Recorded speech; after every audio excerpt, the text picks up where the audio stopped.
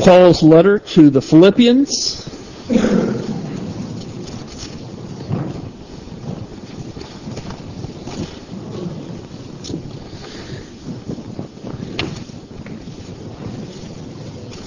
You have an outline in your bulletins. However, I have been trying to learn for now, ever since I entered into the ministry, what my wife told me about 6 months into my ministry, that I don't have to tell everybody everything, every sermon, and to realize that I have weeks ahead of me to do that, to spread it out, and so I cut my sermon in half. What does that mean for the time? It means absolutely nothing. I'm sure it will be just as long as it otherwise would have been. It normally is, however, not as long as it would have been. Philippians chapter 1, verses 9 through 11, we believe that the Scriptures are the inerrant, the inspired, the authoritative Word of the true and living God. Please give your utmost attention to it. And it is my prayer that your love may abound more and more with knowledge and all discernment, so that you may approve what is excellent, and so be pure and blameless for the day of Christ, filled with the fruit of righteousness that comes through Jesus Christ, to the glory and praise of God. Let's pray. Father, it is my prayer that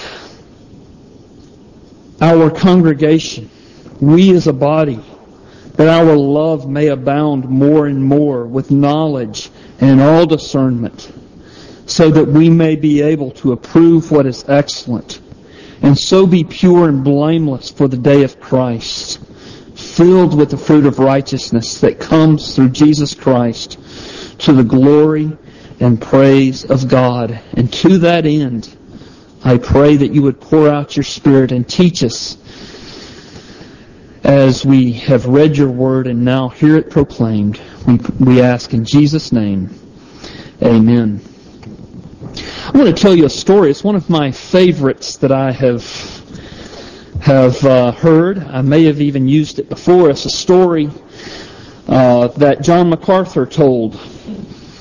The story goes like this. A man had wanted to go on a cruise all of his life. As a youngster, he had seen an advertisement for a luxurious cruise. And ever since, he had dreamed of spending a week out on the ocean, on a large ocean liner, enjoying the fresh air and relaxing in a luxurious environment. And so he saved his money. For years and years, this poor man saved his money, carefully counting his pennies, often sacrificing personal needs in order that he might stretch his resources just a little further. Finally, he earned enough money and had saved enough money to purchase a cruise ticket. So he went to the travel agent. He looked over all the brochures for all the cruises. He picked out one that was especially attractive, and he bought a ticket with the money that he had saved so long. He was hardly able to believe that his childhood dream was about to come true. Knowing that he could not afford the food that he saw pictured in the brochure, he made a plan. He decided he was going to bring his own food for the week. And accustomed to moderation after years of frugal living, and with his entire savings going to pay for the cruise ticket, what he did was he bought some peanut butter and some bread, and that was all he could afford. And the first few days of the cruise were absolutely thrilling. In the morning, he would eat his peanut butter sandwiches all alone in his cabin, and then he would go out and he would enjoy the sunlight, the fresh air. And by mid-afternoon, he would notice Everybody was eating all the time. And they were eating such good food. And this went on through the week. And finally, on about the 5th day of the cruise, he could stand it no longer. The bread was getting to be a bit stale. Even the air and the sunshine, the cruise itself was losing some of its appeal. And so he saw a porter walking down the hallway with a great tray full of food. And he stopped the porter and he exclaimed, "Tell me, how can I get some of these meals? I'm dying for some decent food, and I'll do anything I can to earn some money for it." And the porter asked him, "Well, sir, don't you have a ticket for the cruise?" The man said, "Certainly I have a ticket, but I spent everything I had on the ticket. I have nothing with which to buy food." "But sir," the porter said, "didn't you realize meals are included with your passage? You may eat as much as you like." Lots of Christians live like that man, not realizing the unlimited provisions that are theirs in Christ. They munch on stale scraps. The message of this morning's sermon is that there is no need to live like that. Everything we could ever want or ever need is included in the cost of admission. Our Savior has already paid the full price already. It's commonly noted in the commentaries that Paul's favorite congregation was the Philippian congregation. Out of all the churches that he planted in Asia Minor and in Europe, the Philippians had a special place in his heart. In his letter, he speaks to them with a tenderness that exceeds all his other letters to the other churches. And so we read in verse 8, "For God is my witness how I yearn for you all with the affection of Christ Jesus." And Paul longed to bless this congregation. He loved them so much. But he was stuck in prison. He was there languishing with no way out. He could do nothing for them physically except pray for them. And pray for them he did. Look at verses 3 through 5 of chapter 1. Paul says, "I thank my God in all my remembrance of you, always in every prayer of mine for you all, making my prayer with joy because of your partnership in the gospel from the first day until now." In his prayers, the apostle prayed for this congregation the best things. He prayed for them to have those things that were not simply good, but what were best. And so what did he pray for? Did he pray for their financial prosperity? Of course not. Did he pray for their health concerns? No. Did he pray for their peace and comfort? No. Did he pray for their happiness? Of course not. Rather, he prayed for their Christian growth, that they would take hold of the abundant, unlimited provisions that were theirs in Jesus Christ. This is the consistent way that Paul prays for the churches. We could look at Colossians chapter 1. We could look at the book of Philemon. We could look at Ephesians. Paul prays the same way for the Christians, that they would grow in Christ. Let me ask you, is this the way you pray? Are these the priorities of your prayers? Why don't we pray more often like that for Christian growth? Not only for our own Christian growth, but for each other in the body of Christ. Is it any wonder that we feel like sometimes we're living, or we feel like living the Christian life is like eating week-old, kind of stale peanut butter sandwiches? The Apostle Paul knew what was best for the Christians, and he prayed for them accordingly. So before we look at what he prayed for them, I want to make two statements.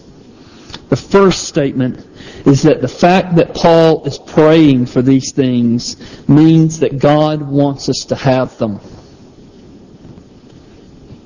Paul's not praying these things and then telling the Philippians that he's praying these things for them as if it's a carrot that we can never have, that pulls us forward, but we're never going to be satisfied by. No, the very fact that he is praying these things for them tells us that God wants us to have them. The abundant Christianity that Paul is praying for them in verses 9 through 11 is possible for any Christian to possess. The second statement I want to make is that the abundant Christianity that Paul lays out before us, like a banquet meal, cannot be produced by ourselves. God must give it to us.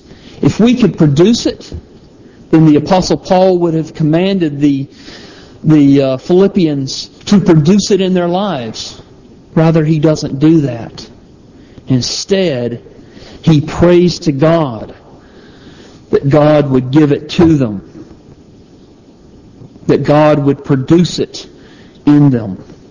And the first thing we see here that Paul prays for, verse 9, "It is my prayer that your love may abound more and more." That's the first thing Paul prays for, is that their love would abound, that their love would be growing, that their love would be abundant. And it's instructive for us that Paul prays for love first.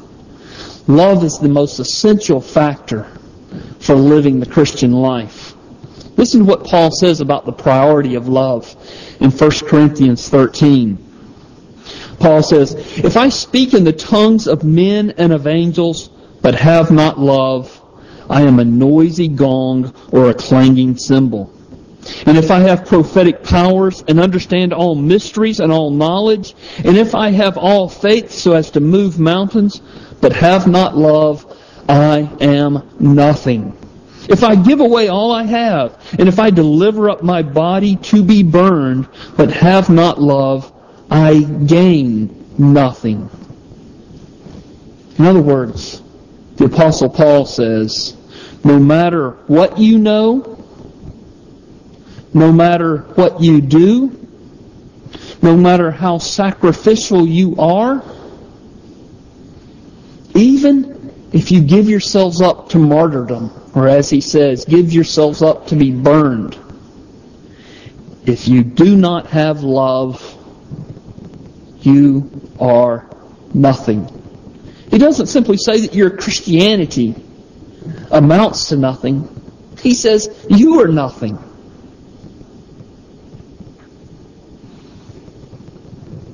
That's an amazing thought. The priority of love. And Paul is not exclusively talking about our love for God. In 1 Corinthians, and in our passage here in Philippians 1, Paul never defines the object of our love. And so look at verse 9 here in our passage. "And it is my prayer that your love may abound more and more." Love for what? He doesn't say. He just says it is his prayer that it would abound more and more. People like to dwell on their love for God. It makes them feel good. But God says that real love for Him means that you also love other people. So, for instance, 1 John chapter 3, verse 14, the Apostle John says, "We know that we have passed out of death into life because we love the brothers. Whoever does not love abides in death." How do you know? that you're a Christian? How do you know that you have passed from death to life? You have love for the brothers, the sisters in the church. Whoever does not love abides in death. Do you love your fellow Christians? I've got to ask that question because the Apostle John places it squarely before us. If you do not love your Christians, or your fellow Christians, and refuse to try, then the Bible says, regardless of what you do, regardless of your good intentions, the Bible says that you abide in death. And God does not stop there. Our requirement to love does not stop at the church door. The Jews thought that they were only required to love their fellow Jews and that they were allowed to hate the Gentiles.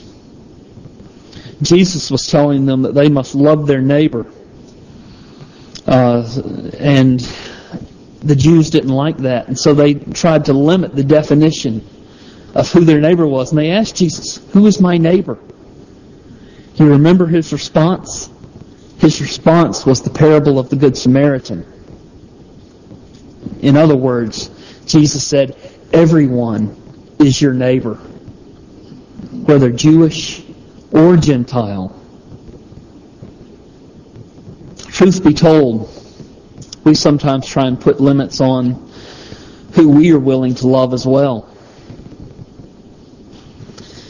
But Jesus tells us that we cannot put any limits on who we love. In fact, that whole question of who is my neighbor, Jesus blows it completely out of the water in Matthew chapter 5. Because he says, God loves his enemies. And if you are going to be a follower of God, you've got to love your enemies as well. So do you have any enemies that you refuse to love? If you do, then you are a stranger to the love of God. I'm going a little long on this point, but I want to make one more point before we move on. And that is, the love that Paul is praying that the Philippians possess in abundance is not a humanly produced love. I've already made this point, but I want to underscore it. The love that we are talking about here is the love that God produces in the heart. Romans 5 verse 5 says that God sheds His love abroad in our hearts. Paul's not saying to the Philippians, I'm praying to you people who have no love for you to have love. Rather, he's saying to them, you have love that God has planted in your heart. And now, it is his prayer that they grow in that love, that they abound in that love, that their God-given love be abundant in their life. This is what makes the church unique, because no one but Christians can really practice this kind of love.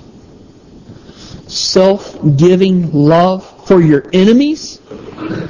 People just don't do that unless God is involved in your life.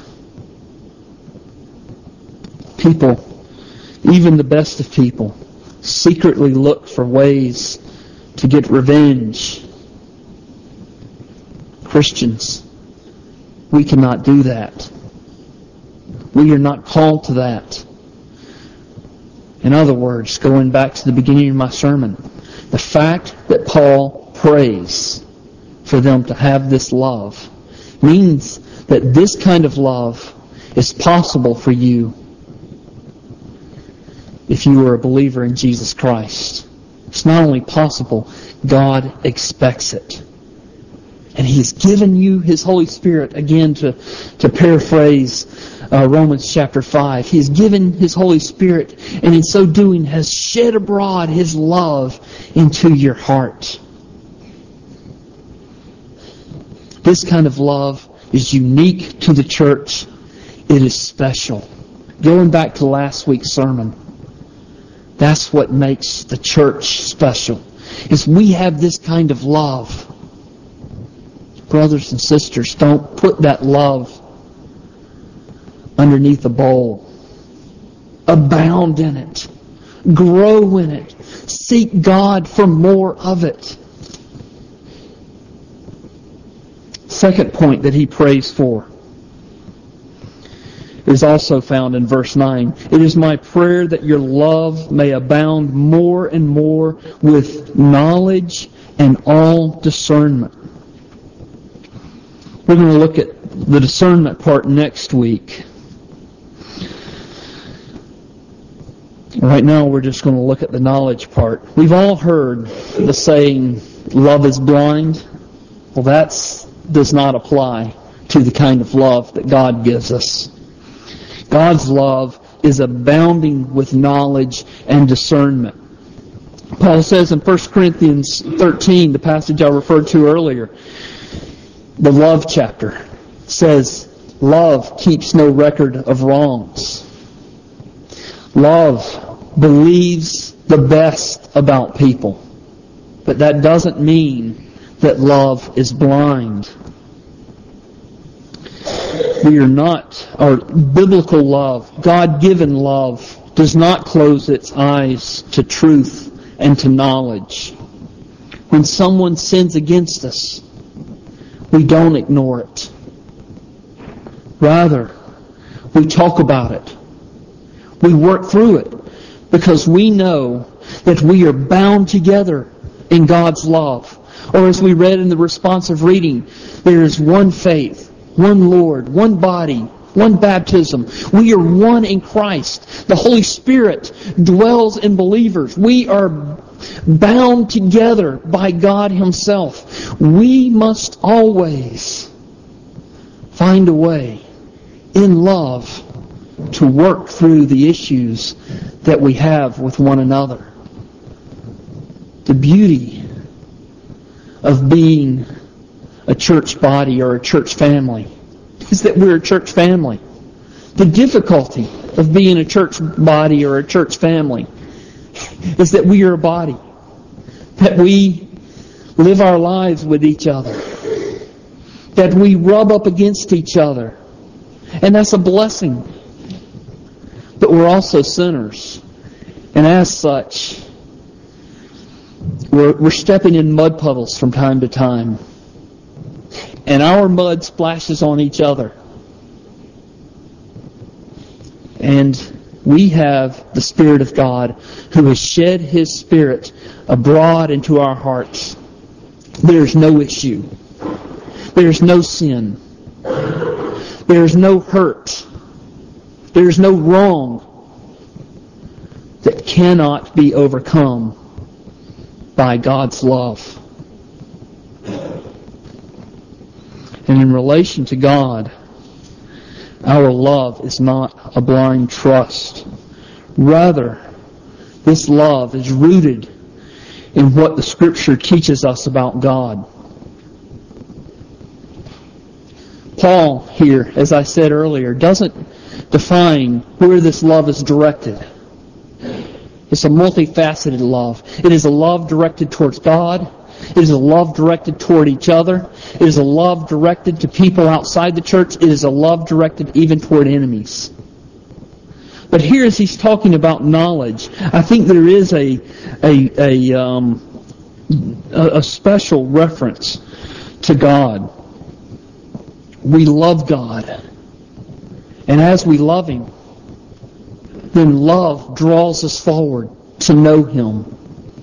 And a true love for God is not a mindless, theology-less love. Rather, our hearts yearn within us. We want to know more about God. We want to know more about His commandments. We want to know more about His truth. And as we know more about God and we find out more about God and His Word, then what happens? We love Him more. And then what happens when we love Him more? Well, we want to know Him more. And so we seek Him out. And once we seek Him out, we love Him even more. And what happens when we love Him even more? We want to know Him even more. And we could go on and on and on. In other words, the Christian life. You start as a spiritually dead person, completely devoid of the grace of God. And God awakens you from the dead in regeneration. And when He does so, He reveals to you the gospel of the Lord Jesus. And when you understand the gospel for the first time, your response is to love the Lord Jesus. And as you love Him, you grow in your knowledge of Him. As you grow in your knowledge of Him, you love Him more. See, the Christian life is spirals up and outward. Unfortunately, most people believe that the Christian life means that you stop living a fun life, stop doing anything, and your life basically spirals downward and inward like a toilet flushing. And that is not the picture of the Christian life. Exactly the opposite. Furthermore, along these lines, we've all met people who love studying theology, but who are harsh and unloving. Paul would say that they are simply a noisy gong or a clanging cymbal. And probably they would love their pride more than they love God. What I'm saying is love for God never checks the mind at the door. Rather, love for God and knowledge of God and getting to know more about Him, these things go hand in hand. They should never be separated from each other. There's a verse in 2 Corinthians chapter 9, verse 8 that sums up everything that I've said to this point. That verse reads, "And God is able to make all grace abound to you, so that having all sufficiency in all things at all times, you may abound in every good work." Do you believe that? That God is able to make all grace abound to you? Or do you believe that as a Christian, you are relegated to experiencing what amounts to week-old, stale peanut butter? Charles Spurgeon, and this will be with which what I conclude with. Charles Spurgeon was he suffered from gout. He was a preacher back in the 19th century. He preached many times each Sunday, and he was also given to, because of the pain in his feet, he was given to depression from time to time. And he was riding home one evening after a heavy day of preaching, and he felt a bit depressed. And he said that this verse came to his mind, "My grace is sufficient for you." And in his mind, he immediately compared himself to a little fish in the Thames River. And he thought of himself as a little fish, apprehensive lest drinking so many pints of water that he would drink the river dry. And he remembered that verse coming to him, saying, "My grace is sufficient for you." Next, he thought of a little mouse in the granaries of Egypt, eating grain day in and day out, and worrying that he might eat all the grain and would have none left later. And he pictured in his mind Joseph coming up to him and saying, "My granaries are sufficient for you." And then he thought of a man climbing some high cliff or some high mountain.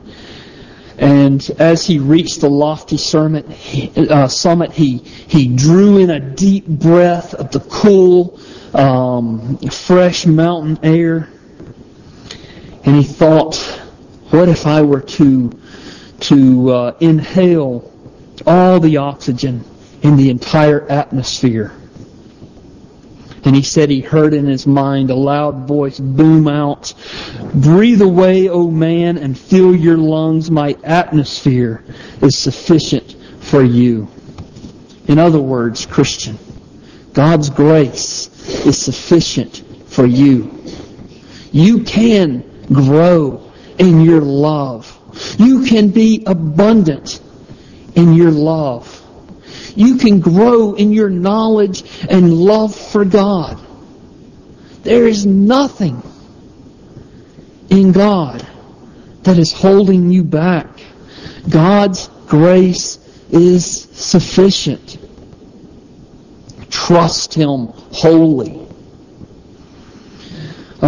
Seek Him wholeheartedly. Difficulties come, hardships come, periods of dryness come in your life. Remember, God's grace is sufficient for you. Let's pray together. Almighty God, I continue to pray for us as a congregation. First of all, that we would put first things first. That we would seek after you with all our heart, mind, soul, and strength. And because we are so constrained by the love of God that you have given us, that we would be continual in our prayer for each other here in the body of Christ. That we would grow in grace. And that we would spur one another on to love and to good deeds.